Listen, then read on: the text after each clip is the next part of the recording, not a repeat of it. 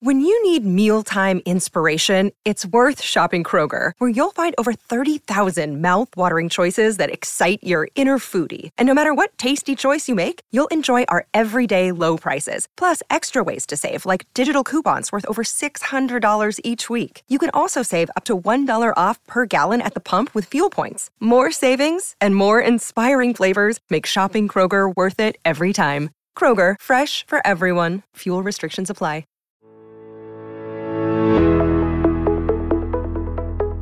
Are you ready to take your business to the next level? Every day there are countless books and articles that are published offering the key on how to make your business a success. It's easy to feel overwhelmed trying to keep up and run your business. That's why Deb Creer created the Business Power Hour. Keep up on the latest trends, best practices, and techniques for how to make your business a success. Let the Business Power Hour do the heavy work for you. Good morning. Good morning. I am Deb Creer, and I am passionate about giving professionals the tools that they need to make themselves and their businesses as successful as possible. And I am so excited to talk to my guest today. I have networked with her, oh my gosh, for maybe a year. I don't know, maybe longer than that, maybe a little bit shorter than that. COVID time just, but I have wanted to get to know her because from her contributions in these networking events, I'm just absolutely fascinated. And so I was so delighted to be able to welcome AdaPia Derico to our program today. Welcome, AdaPia. Hi, Deb. Thanks so much for having me. Well, we're going to have so much fun, but let me tell people a little bit about you, and then we will dive into this. So AdaPia Derico is a passionate and visionary leader with extensive experience across countries, cultures, and companies. She's co-founded businesses, launched brands, and defined industries, and has reinvented herself many times during her 20-plus year career. AdaPia is passionate about empowerment, from spiritual to financial. She is an international author, powerful keynote speaker, and sought-after voice in entrepreneurship, capital raising, and enlightened leadership. AdaPia is a principal at Alpha Investing, a boutique real estate private equity firm, a partner at Cloudfire Capital, a cryptocurrency asset manager, and a venture investor and advisor. So, oh my gosh, I'm so glad you were able to even fit us in with all that. Well, as I mentioned, we are part of a networking group called Leadership Global. Fantastic group. And it's interesting because in the past, I have hesitated about being a part of all women organizations. Mm-hmm. And for the men who are listening, don't tune us out. We've got great information for you. Plus, you've got fabulous women you need to be thinking about in your life. But I've recently joined two groups that are predominantly women, if not 100% women.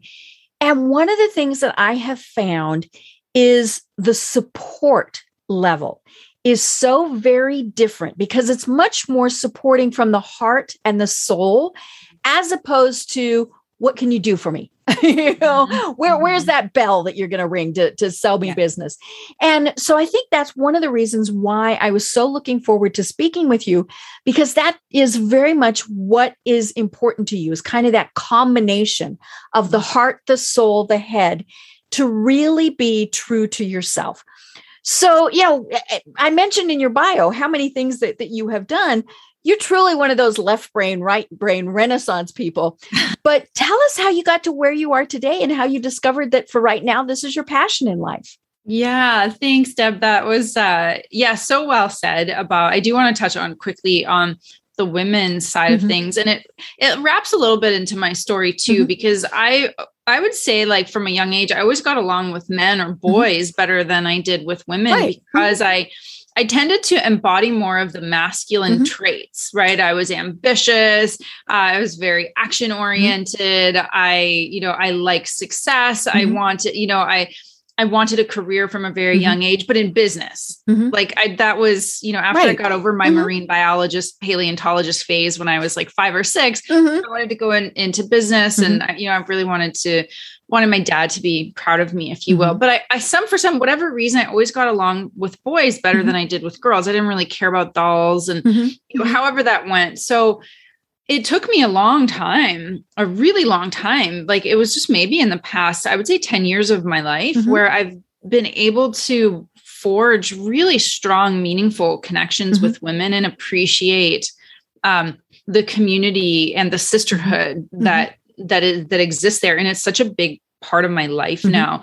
And I love Leadership Global and I love to support other women. And so my journey is really that left right brain and also honoring the woman in me. Right. Because like growing up for me, like growing up in the 80s, I had a sense of what I thought success was. And it was very male dominated, male oriented. And you know this, there was no room for soft skills. Like, right. Empathy. Oh. Yeah. No, what's empathy? It was only Daniel Goleman when he came out in like the early 2000s with Emotional Intelligence, that book where it started to be permissible to even talk about emotions at work. And that was now 20 years ago. So we've come a long way, but we get imprinted from such a young age.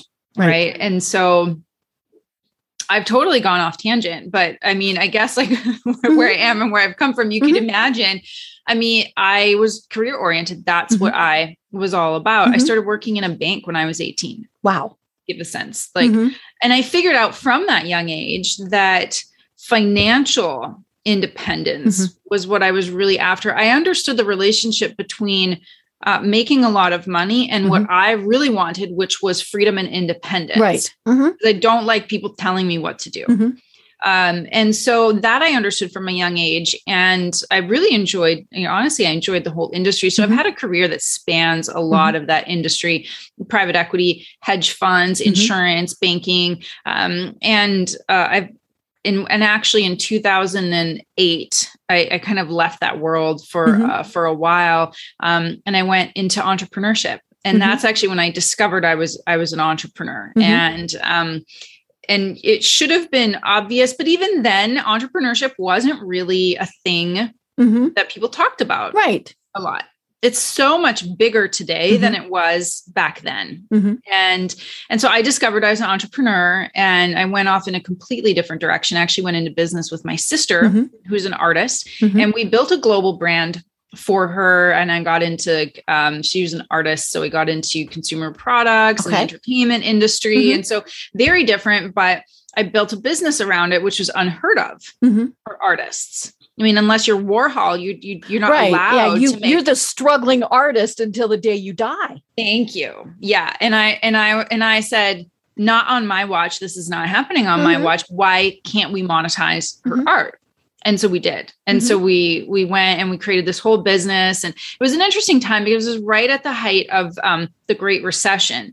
And so we took a big risk. And the risk really was, if you don't show up now, or rather by showing up now, you're going to be the one that has been around and will be remembered when things get back to normal or better. Right. And so that really worked. And we got into making our own prints, like making our own books, making our own merchandise through licensing. So for anyone who knows the licensing world, you license your artwork or a brand or a label or what have you, you get paid for that license. Right. So it was marketing that paid us. And I thought that was a great way to do business. And so we did. So that got me, and that world, where I really never thought I would get back into like the full business financial world. But over time, what happened around 2009, 2010, Kickstarter comes along and says, crowdfunding, we're going to make crowdfunding available. And so we started using crowdfunding campaigns for art books and different things that we were doing. Well, in 2013, I heard about crowdfunding that was equity-based. Oh, okay. So in 2012, the Jobs Act was signed into law by Obama, and it was the first step in trying to connect investors to opportunities. So it was the idea of saying, invest in the next Facebook. Right. And so that really perked my ears up, because that finance side of me said, wait a second, I can turn our fans into shareholders. So I inherently understood that. Right. And so that set me on this whole path when that the whole crowdfunding, actually equity crowdfunding, didn't fully happen until 2016. But what happened as I was doing all of this is I got into the real estate crowdfunding industry. And on a side note, at that time, my sister and I sort of split. Like, I was doing consulting. She wanted to go into a slightly different direction. I moved to LA. So all these things happened. And I got into the real estate crowdfunding industry because I started networking. I started networking here in LA, Silicon Beach, all these like digital LA, all, like the startup scene, the venture capital scene that was really starting to pick up. So it was coming down from San Francisco. So I just found that really fascinating, because I had this really intuitive kind of a hit. And I said, I think the real estate side of crowdfunding is going to be really big. Because everybody knows, I mean, it's sort of one of those things that I think are general knowledge, that real estate is how you build wealth. Right. A lot of people know that, like, we know that that's a good way to build wealth, but in the financial industry, that's not something that's talked about. It's really not. It's always They want you to buy stocks and bonds and do the traditional type of things. ETFs and everything you have in your 401k. Well, there's a multi-trillion-dollar world of real estate, and the wealth is created and it's maintained. It's tax efficient. There's so many amazing things about real estate. And when I got into it, I thought my whole life at that point, but like the career I had built up in finance had zero knowledge of real estate. And I just found this whole world fascinating. So I got into real estate crowdfunding, helped launch one of the first platforms, became sort of a leading lady in fintech. And that was a burgeoning scene. So I just really like being at the forefront of innovation. And that really got me started on this path. And today I'm a partner in a private equity firm that we invest in commercial real estate, and we help other investors do that through us.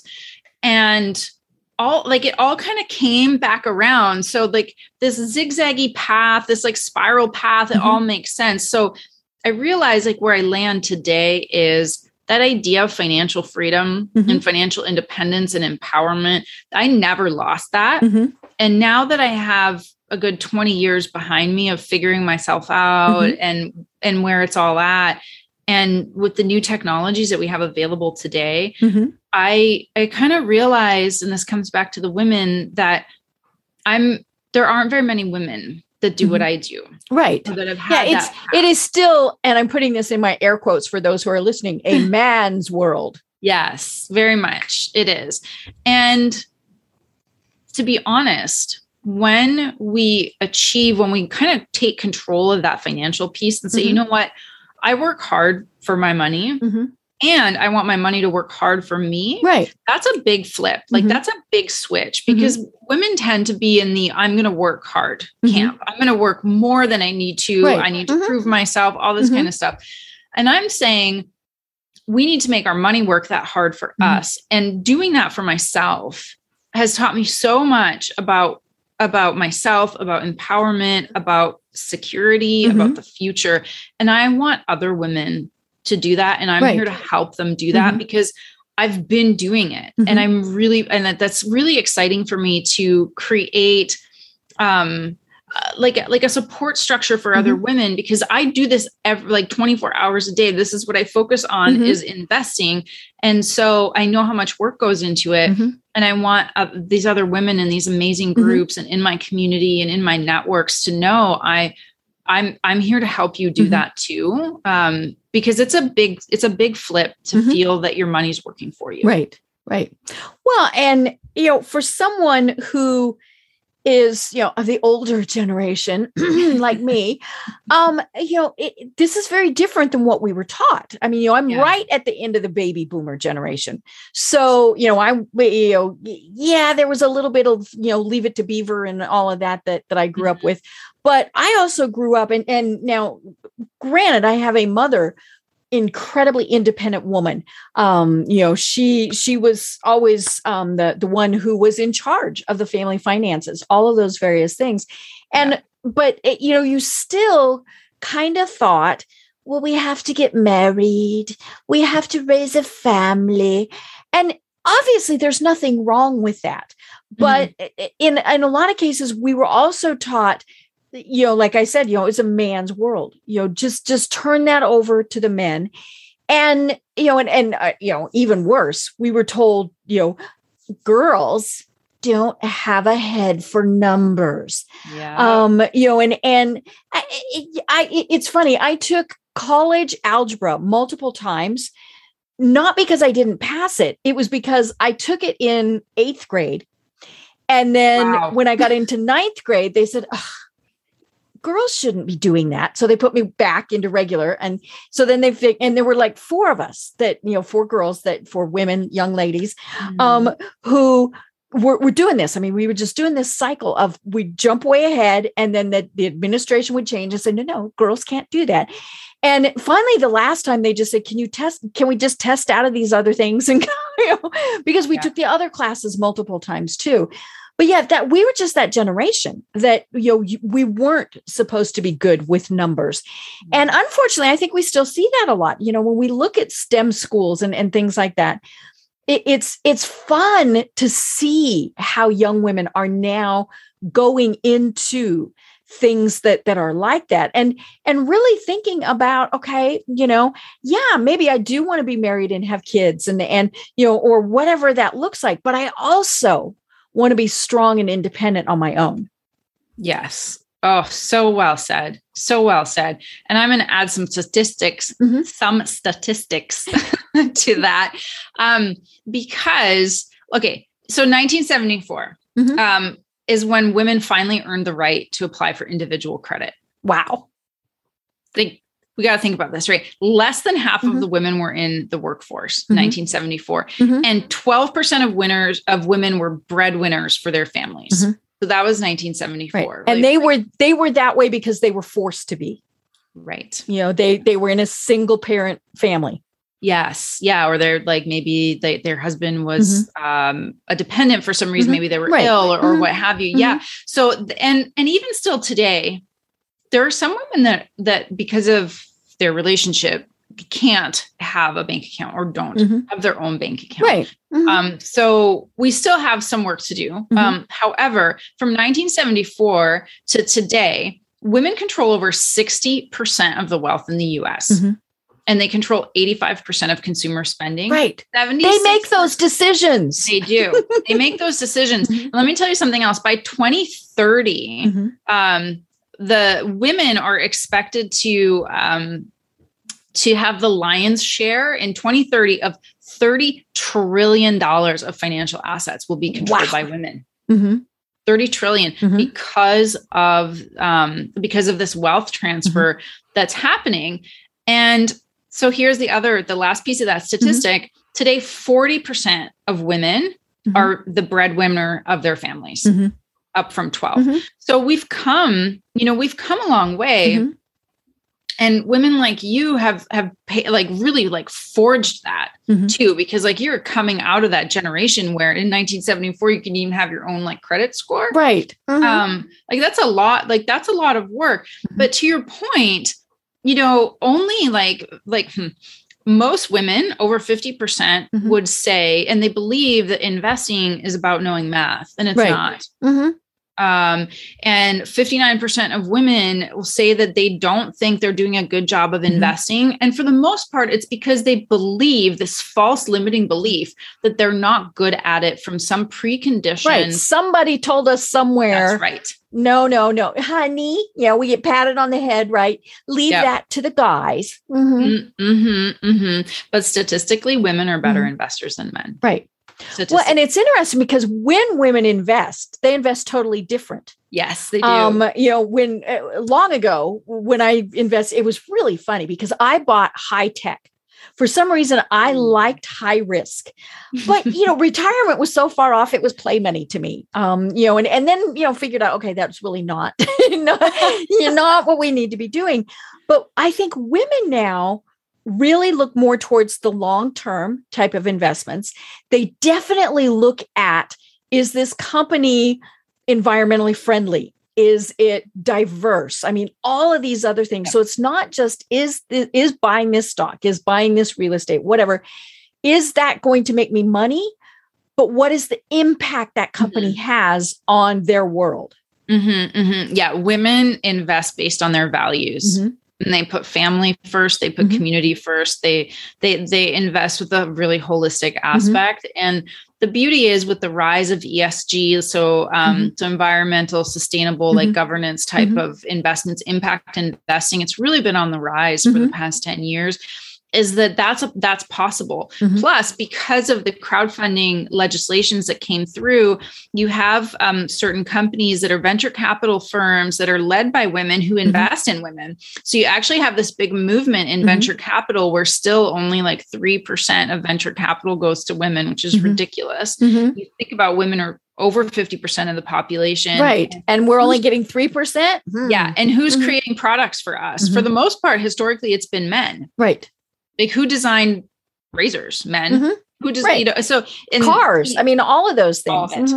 All of it. And so there's so many ways for us as women to play to our strengths, which are the values, which are the impact, which is meaningful. And we take a longer term view. Now, I think you and I are probably anomalies in the sense that we're higher risk. I'm pretty high risk. Right. I'm like, oh, where's the technology? Where's the future? Like I started investing in Bitcoin in 2013. So it was like, I was like very precocious. Yeah. And I see, I don't do Bitcoin and I don't do crypto. I mean, that's too play money for me. Yeah. I mean, there's meme coins and there's some crazy things out there for sure. But most women are very risk averse, and that's not a bad thing. There's plenty of risk. Because they want to save the money because they've got kids, they've got whatever. Yeah. And the one thing, it's not bad to be risk averse because there's plenty of ways to invest in a way where your money is safe. However, we can't be risk adverse, right? Completely, because money in a bank account is losing value more and more and more. And so just having a bunch of cash in a bank account might make someone feel safe because it's there. But the value of the dollar has dropped like even 20% in the last 10 years. And $100 in 1913 is worth $3 today. And that's been accelerating. So we have to be really careful about things like inflation and just sitting on cash, because risk is not loss. Like I used to think risk was, well, I can't take a risk because it's loss. And I never fully consciously put together the fact that I was taking risk on things that were potentially thought of as high risk, but I was thinking of the risk return profile, which is not always correlated. I mean, there's plenty of things that have a great profile that don't have high risk. I just really tend to like venture stuff. I like to invest. Yeah, they're kind of more fun, right? Yeah, they're kind of fun. They're really good. And I love investing in founders that are doing something to change the world, because I'm not that person. But I love to back people that are really doing meaningful work in the world. So, all of this said, like there's so many opportunities, and a lot of it starts with an inner reflective kind of inventory of what are my beliefs about money? What are my beliefs about my ability to invest? Or is it about math or like, and something I always tell people, and I always say to myself is that belief mine? Like, did I come up with that? Do I believe that about myself? Or did somebody tell me that about me and I internalized it? Right. And that truly is what has happened most of the time. And I want to do a quick plug for your book, which is, and hold it up. You have to be Vanna, because I just have the digital copy. So it's Productive Intuition. I have to get closer to my screen to read it. Connecting to the Subtle. And what, you've got worksheets in it and all of these things to really make you stop and think, what is it about these and where did those beliefs come from? Some of them, we really did just grow up with them. One of the things, and now this still really bothers me, the fact that we don't teach simple, basic things in school, like here's how to have a bank account. And granted, I mean, some the kids nowadays don't have bank accounts. I mean, they have money in different ways. They, all these various things which just baffles me. I mean, every once in a while I do have to write a check for something. I mean, I go through like 20 checks in a year. But every once in a while you do have to write a check for something. But I mean, part of that too is that people have Venmo. They have all of these, other ways that they can pay bills or, buy things. But yeah, a lot of this just really came from, and I think in many cases, it really did come from watching not our parents, but our mothers. How did they handle money and what was that relationship? Yeah, very true. Yeah, it's very true. The education piece, I think, is fundamental. Mm-hmm. I consider myself fortunate that I decided to go into financial major and career when I was so young, because it served me very well. And, there's a lot of news and a lot of headlines and a lot of statistics that show that people, I think the average American has less than $5,000 in savings average, which means and that was pre-COVID. Yeah. Yeah. And, I often think about like my husband, for example, he didn't grow up with an understanding of money or debt, especially not debt. And so we were very different coming into it. And, that made it challenging at times. It really made it challenging at times. But to your point, and he'll often say to me now, he said, why didn't anybody teach me about even just a bank account? Because my mom did. I remember. I remember going with my mom to the bank. Yes, me too. And we would stick the little savings book in. You got the little book. You print it out, and because it was like double digit interest at the time, so you would see like your money. Oh yeah, and that made me so happy.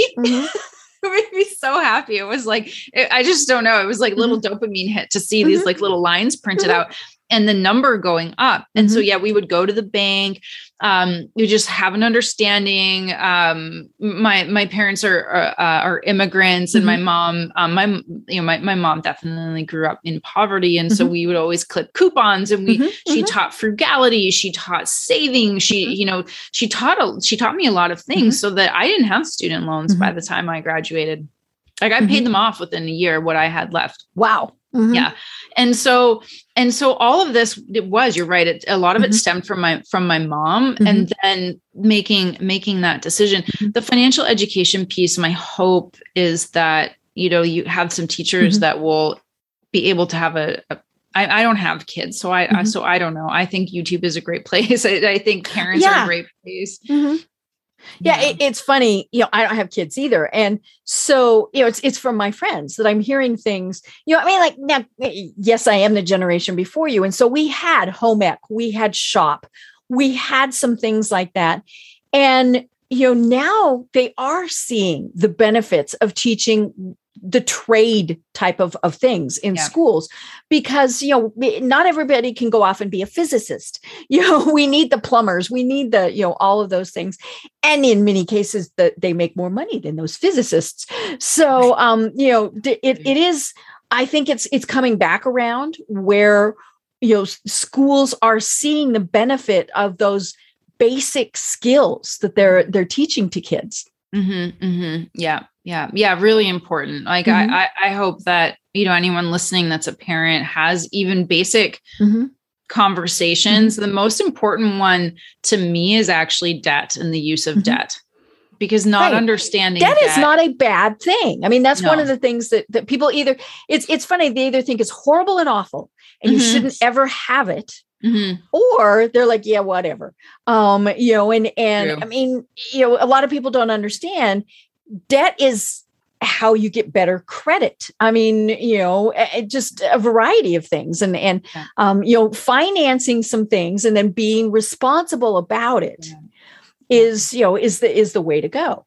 Yeah, absolutely. Yeah. It's a tool. It's a tool that can really help. And just like a lot of things can easily be abused. And to your point, if it's misunderstood, if you misunderstand how credit card interest accumulates, and what it means when you're making your minimum monthly payment long term, like those are things that, or even the, student loans are a big issue these days, and really understanding the benefit of, to your point, like, are you going to amass a $200,000 student loan bill to go into a job or a trade that, or not a trade rather, but some kind of job where you're not going to be able to pay that back?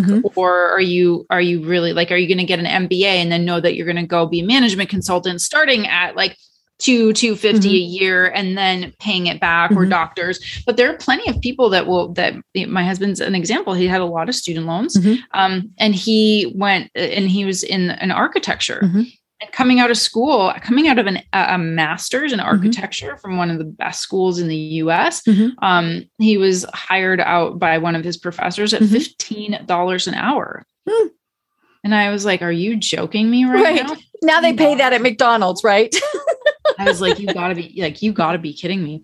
So those are sort of different kinds of calculations. And now, I mean, he's worked through, does incredible work and is doing very well for himself. Really had to forge his career away from architecture, actually, because it doesn't make sense. It just doesn't make sense. And there's plenty of degrees and there's plenty of jobs that are like that. And so we gotta be really careful. I think we just gotta be really careful, because that can make or break someone's ability to own a home, to be able to save appropriately for retirement, and to feel, because here's the thing, it's not just the numbers, right? It's not just like savings and the amount of money that you have in the bank. It's how you feel about yourself. It's how you feel about your possibilities. It's like how you feel. Do you feel free, or do you feel burdened? Do you feel living paycheck to paycheck, or do you feel like powerful because you're solid? And to me,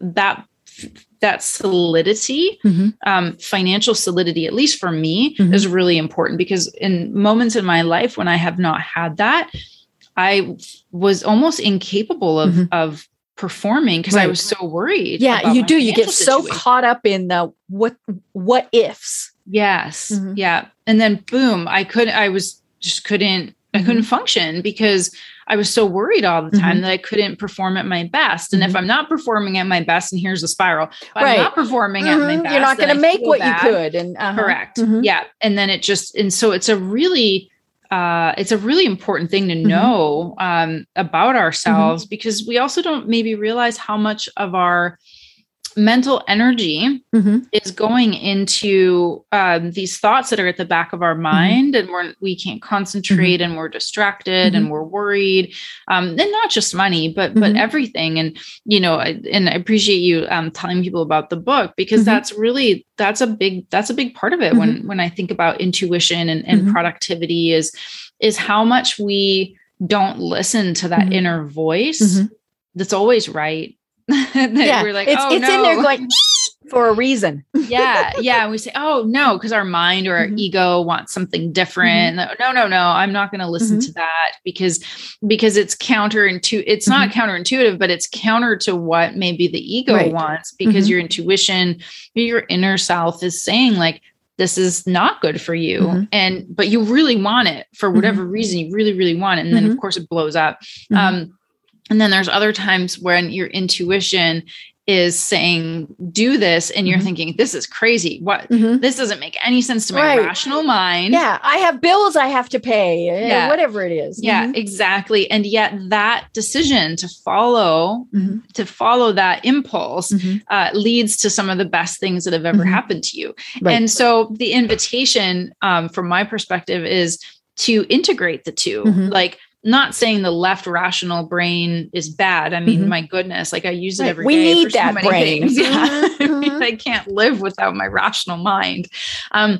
However, I also live much better when I integrate my right brain, when I integrate my intuition, when I listen to it, and when I take a lot of time to sit and reflect and to contemplate and to really get to know what my values are before I do anything, and not just what I think I'm supposed to do or society tells me to do, which kind of wraps back around to what we were saying, at the beginning there about what have others told us who we are, what we're supposed to do, what we're good at, like all of that's up to us to decide. Right. Right. And one of the things that we have been taught is wealth is bad. Ooh, rich people. Ooh, and there are some, obviously, that wealth is bad. But one of the things that you say is wealth in the right hands changes the world. And it's been interesting. I'm a space geek. I'm one of those people, I love Star Trek. I love Star Wars, all those things. And so when William Shatner went into space, I just thought that was the coolest thing in the world.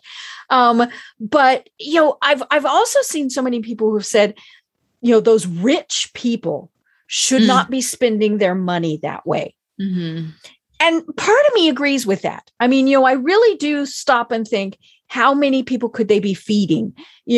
All of these various things. But then the other part of me says they earned it. They should be able to do what they want with it. But it is, and so that's where our brains get all caught up. And then what happens if we don't do anything? Yeah. Oh my goodness. That analysis paralysis. I've had that so many times too. And it's hard because I struggled with that for a long time. I really judged myself and struggled because I know I'm a good person. I'm a good person. My intentions have always been pure, but I allowed those voices of like, oh, wealthy people are bad people and they're all greedy and they're all power hungry. That's not true. I've met so many incredibly wealthy people, so many that are just the most generous, right? The warmest, like and they earned their wealth or they manage their wealth and they know what they're doing with it so that they have a lifestyle and they give however much to charity or a lot of them have endowments or foundations. And some of them are inherited and that's their lot in life. I'm going to hold that against them. And the thing is like, there's always bad apples everywhere, right? There's always bad apples, but until I faced my own demon around essentially like a form of judgment and envy, because it's really what it comes down to. Like, yeah, I would love to have enough money where I could do whatever I want, but but we all do. But in reality, to have that much money and maintain it is a lot of work. Right. It's not just, oh, you have a bunch of money and then they're spending it all. No, they have the financial plan, they have investments, they have things allocated. Like, just like me, I have my fun money allocated. I have my vacation money allocated. I take vacations. I do nice things. And if I were to think through how many people are not as fortunate as me, and I shouldn't take a vacation because there's people poorer than me, well, I'm never going to live. Right. I'm going to be guilty and ashamed.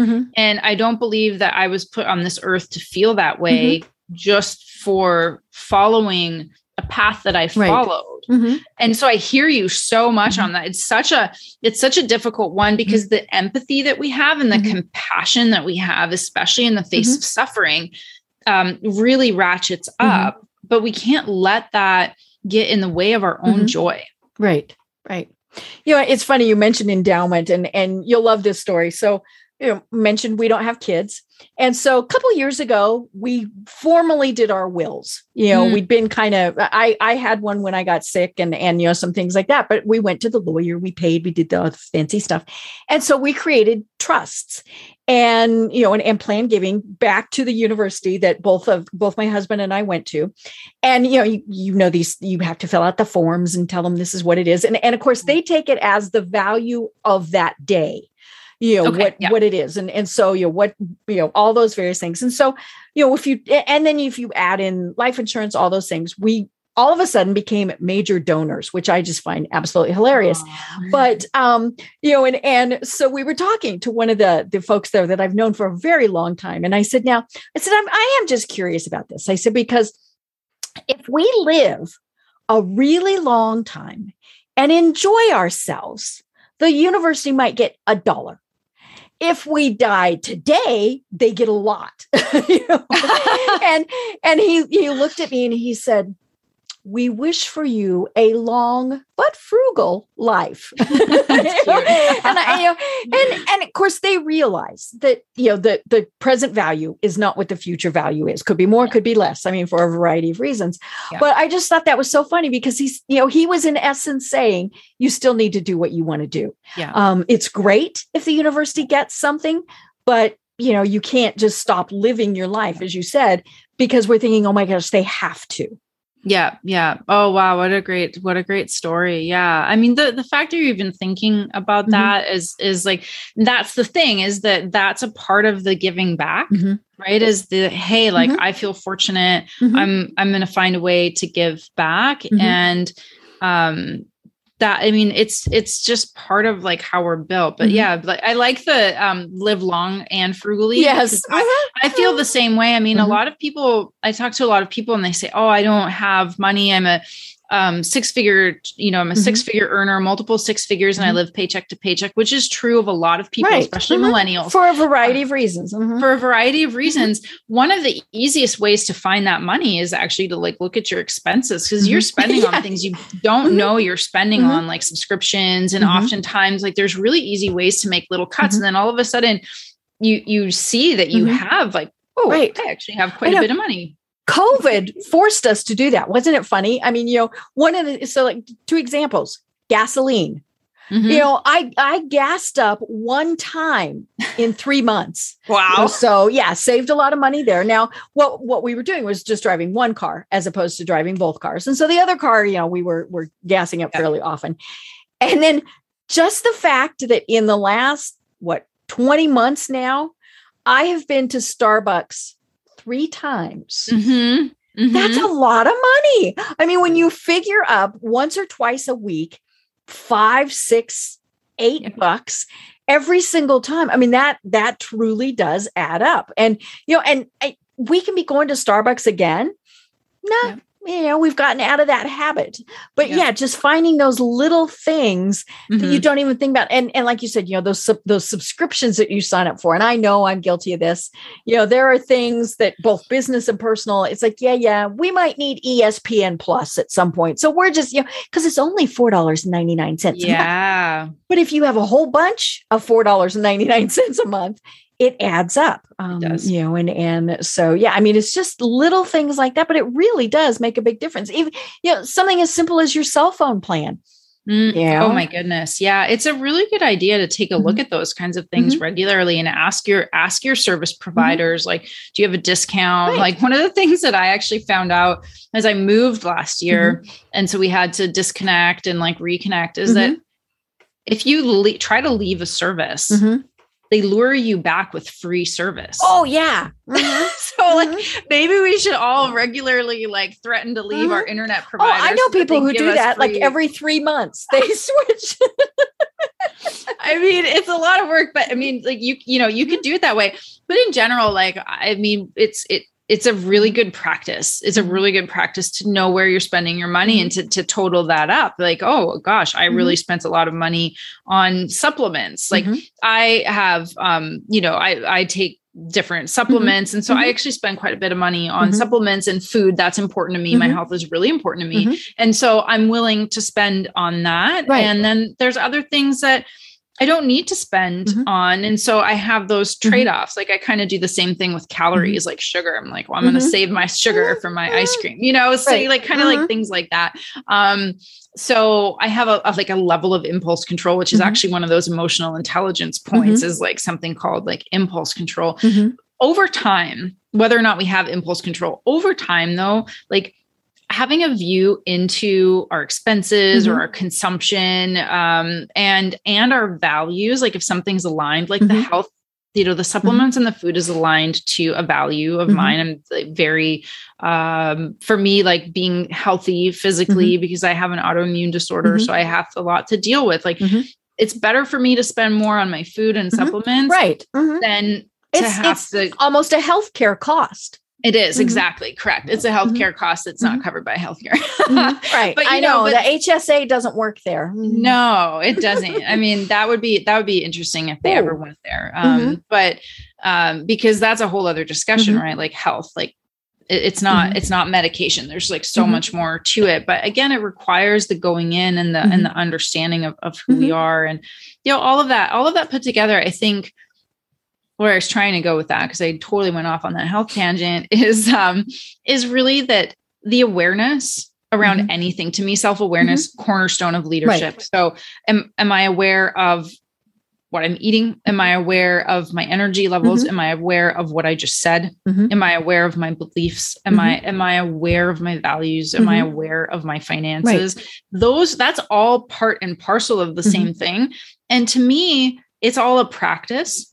And I've just found so much stability for myself in being more dedicated to paying more attention, because where we get taken advantage of, quote unquote, air quotes, is the mindlessness, the mindless spending, the mindless eating, mindless anything. And then all of a sudden it's the end of the day or it's the end of the month and we don't understand how we got there. It's because we haven't been paying attention.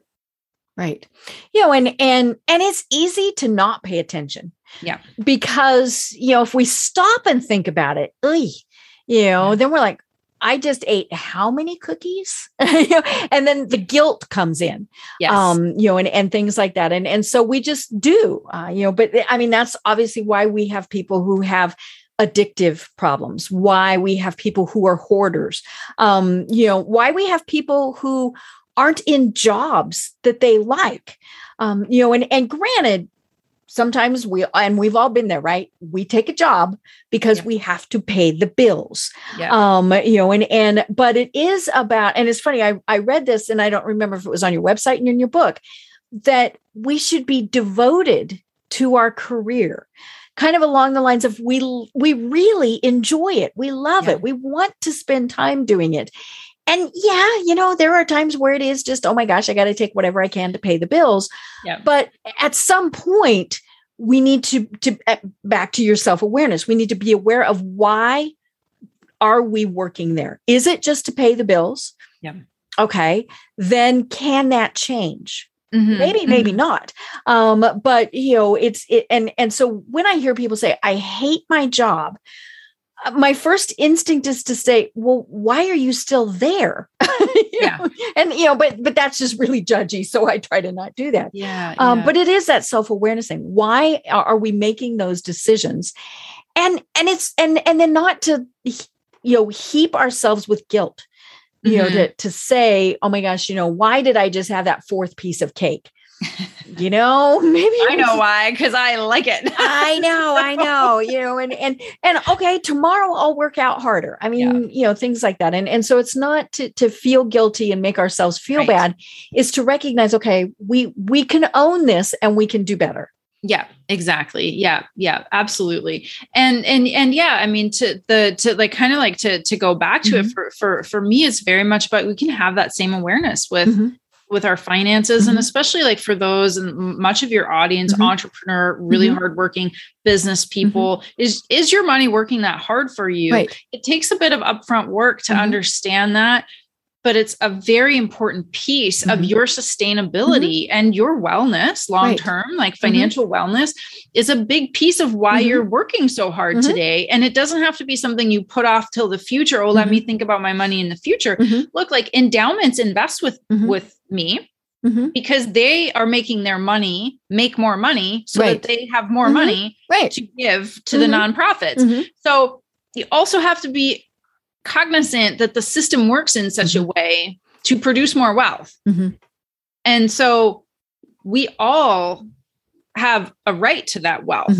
Whether the system is set up in a way where it's harder to do for certain people, I do not disagree. I fully understand. I have been there. And I certainly didn't come from wealth. Like I worked really hard to understand all of this, but it's there for us.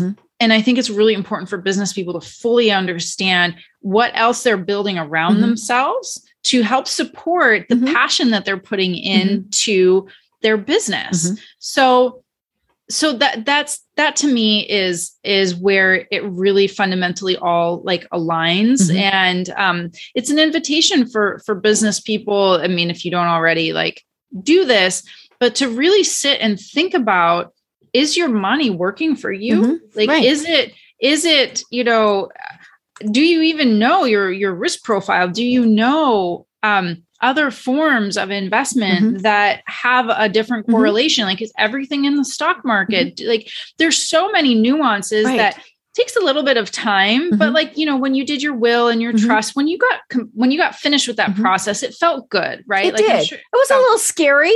We were grown-ups. Yeah. So, you know, so there's a lot of that I think is a real invitation for people to really think about and to get out of, you know, especially for women, but to get out of this mindset that I have to work for my money and to get into the mindset of my money has to work for me. Right. You know, and it is, you know, as we were saying, you know, going through those steps and thinking about it, you know, the, why are we doing this? What are we doing this for? You know, all of those various things. And it's, you know, for some people, they might go, eesh. And I think probably there will be people who do that, who, you know, and I think probably we're going to see that happen in the next year or two with so many people who left the workforce.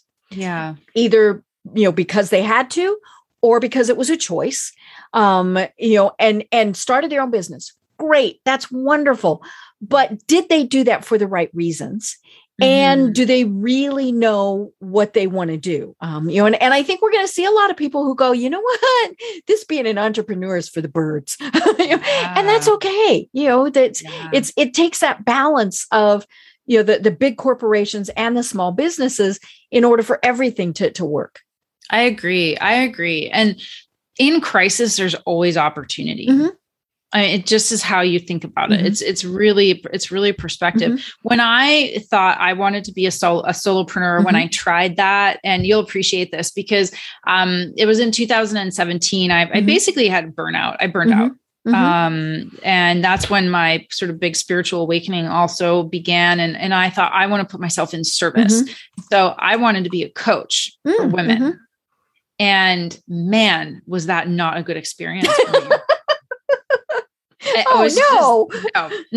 was not good. And when I finally admitted to myself that it's not what I wanted to do, and I admitted to myself that I am an entrepreneur, but that I like working with others, and that I admitted that I wanted to go back to the financial industry that I had left in such a huff as though it had like done me wrong. Yes, it had done you wrong. Just like, oh, bad. Like it was so funny. It's so funny for me to review that mental process that I went through.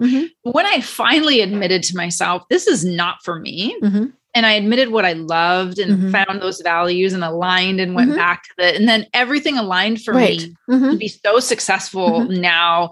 But yeah, it's okay. It's okay to start a business that doesn't work. It's like failure equals feedback. Like that's a really big point you just made. Like, it's not for everyone. It's okay. Try it if you will. Why not try now? Not the end of the world if it doesn't work out. You learn so much about yourself. Take that, whatever you've learned, and go apply it to the next thing that you're going to try. Yeah. You might figure out that you're going to be a great manager at a company because you've got those leadership skills, all of those things, but you don't want the responsibility that comes with some of that. I mean, you know, every time I have to sit down and do invoices, I'm like, you know, and it's just one of the, you know, yes, we have to do invoices and we, you know, all those things, but I'm just like, really? You know, and I figured out how to automate them. Oh my gosh. You know, it only took me 20 years to figure out how to do that. But yeah, you know, when we go through those failures and learn from them, I think that's when things, you know, as you said, really start to line up and clarify. Yeah. It's true. That's been my experience with all the different ventures that I've had, and it feels good. It took a long time. Feels like it took a long time for me, but to land where I've landed, I wouldn't have been able. I don't think I'd be where I am today, feeling so strong and feeling so confident about what I'm doing, if I hadn't gone through all of the bad things. The bad, I say quotes, right? Air quotes bad, but the things that I perceived as failures, but I perceived them that way at the time because I had so much of my identity invested in what I wanted to be. And what somebody was going to say. Oh, whoever they are. I don't know who they are. I know. Right? Who cares? Who cares? I know. Let them go. And that's a big part of it. And I know that they say when women turn 40 that a lot changes in terms of like how much you care about people, about what people think, or basically you don't anymore. Certainly has been true for me. Definitely changed in when I turned 40. And there's a real shift there. And I think it just really, I don't know if it's an age thing as much as it is, you've gone through enough at that point, especially as women, like we've gone through enough at that point where we're like, you know what, I'm going to start doing things for me because I know who at 40, I feel like at 40, I really started to know who I am. Yeah. And yeah, that's the point where, if you had kids, they're pretty well established and might be even off on their own. If you didn't have kids, you're like, okay, we just go on with the next part of our life. That was certainly for me. And, and you kind of look at it and go, and back to what I was saying at the very start, that's, somewhere around in there is also about the point where you really start thinking who you want to be on your team, so to speak. And I think it is hard, and it's, let's be honest, it's real hard right now because of COVID. But, some of the relationships that I have made within the last 2 years have been absolutely phenomenal. Like you. I mean, you and I may never actually meet face to face. Yeah. But we don't need to, and so as we learn to adapt to things, and I think maybe that's where women are better, because we're like, okay, now what? Okay, now we go down this path, because we are just kind of used to having to do that. The whole pivot thing, we just like whatever, and so, and I think that really does, we're just flexible, it's like, okay, well that didn't work. So now we have to do this. Yeah. We are good with guilt. Level. Yeah. Oh, I was going to say, so on the good side, like we're really good with the resilience piece, like really good with the resilience. And the flip side of that is what you just said, is that we tend to carry a lot of guilt. And I would invite women, especially right now, to eliminate the selfish, because that's another thing that we've been told, not to be selfish and to put other people first. That is just one of the most detrimental things, I think, that we believe, that other people come first and that we're bad if we don't put others first, because we can't fully express the totality of what we're capable of if we're always putting our energy outside of us.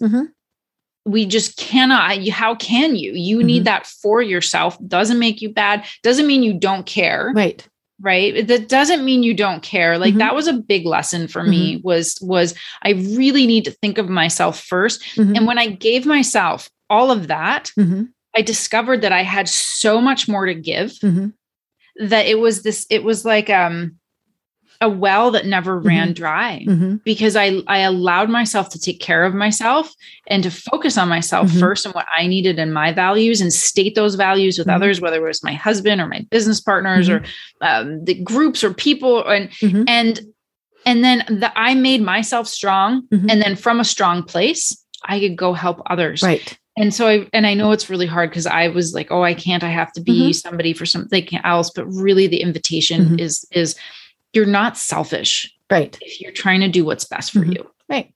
I mean, I can't take credit for this. Somebody else said this. It's like the airplane. They tell you when the mask drops down, put your mask on first before you help someone else. Yep, absolutely. And then we can take that a step further and say, before it needs to be an emergency, what if you're the pilot of the plane? Right. But you know what you're doing. You're so strong. You're so capable. You're flying all those people home so that you never need the mask at all. Right. And that's where I think we need to get to is like, we're in the driver's seat. And so in order to do that, we need to take care of ourselves. Right. Right. So, oh my gosh, we are at the top of the hour. This has been so much fun. So this is why I set the timer, because I know that, an hour from now, we'd still be going. For people who, are saying, okay, I need help. How do they connect with you, and what are the services that you provide? We've talked about your book, which is Productive Intuition. And so, that's a great resource, but how do people connect with you, and what are the services that you provide?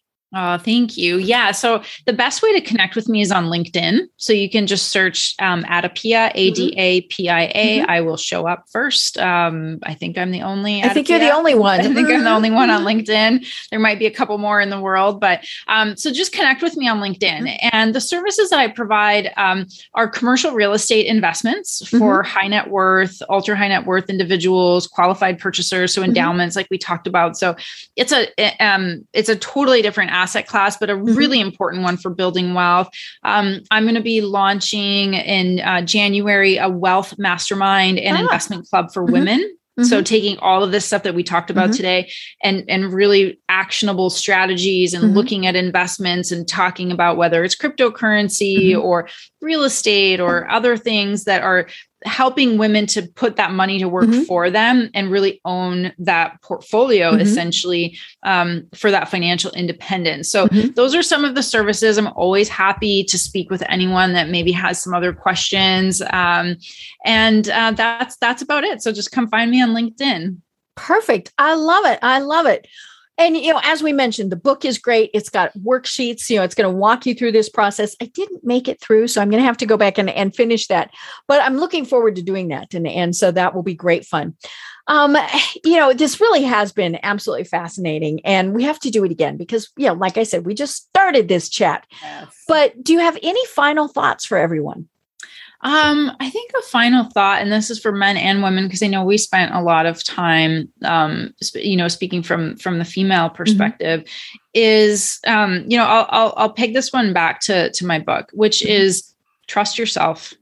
Like when you are over rationalizing or overthinking, I mean, you know what that feels like when your mind is going crazy. Take a moment to stop and drop into your heart, like drop into your body, and really know that there's a part of you that's a very deep, very wise part of you that has the answers. And so my invitation to everyone in this crazy whirlwind world that we're in is to know that you have the answers that you need anytime.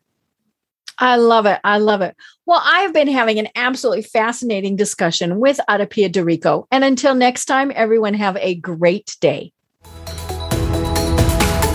Tune in for our next program for even more trends, best practices, and techniques for how to make your business a success. The Business Power Hour, hosted by Deb Creer, is proud to be part of the C-Suite Network. This podcast is a part of the C-Suite Radio Network. For more top business podcasts, visit c-suiteradio.com.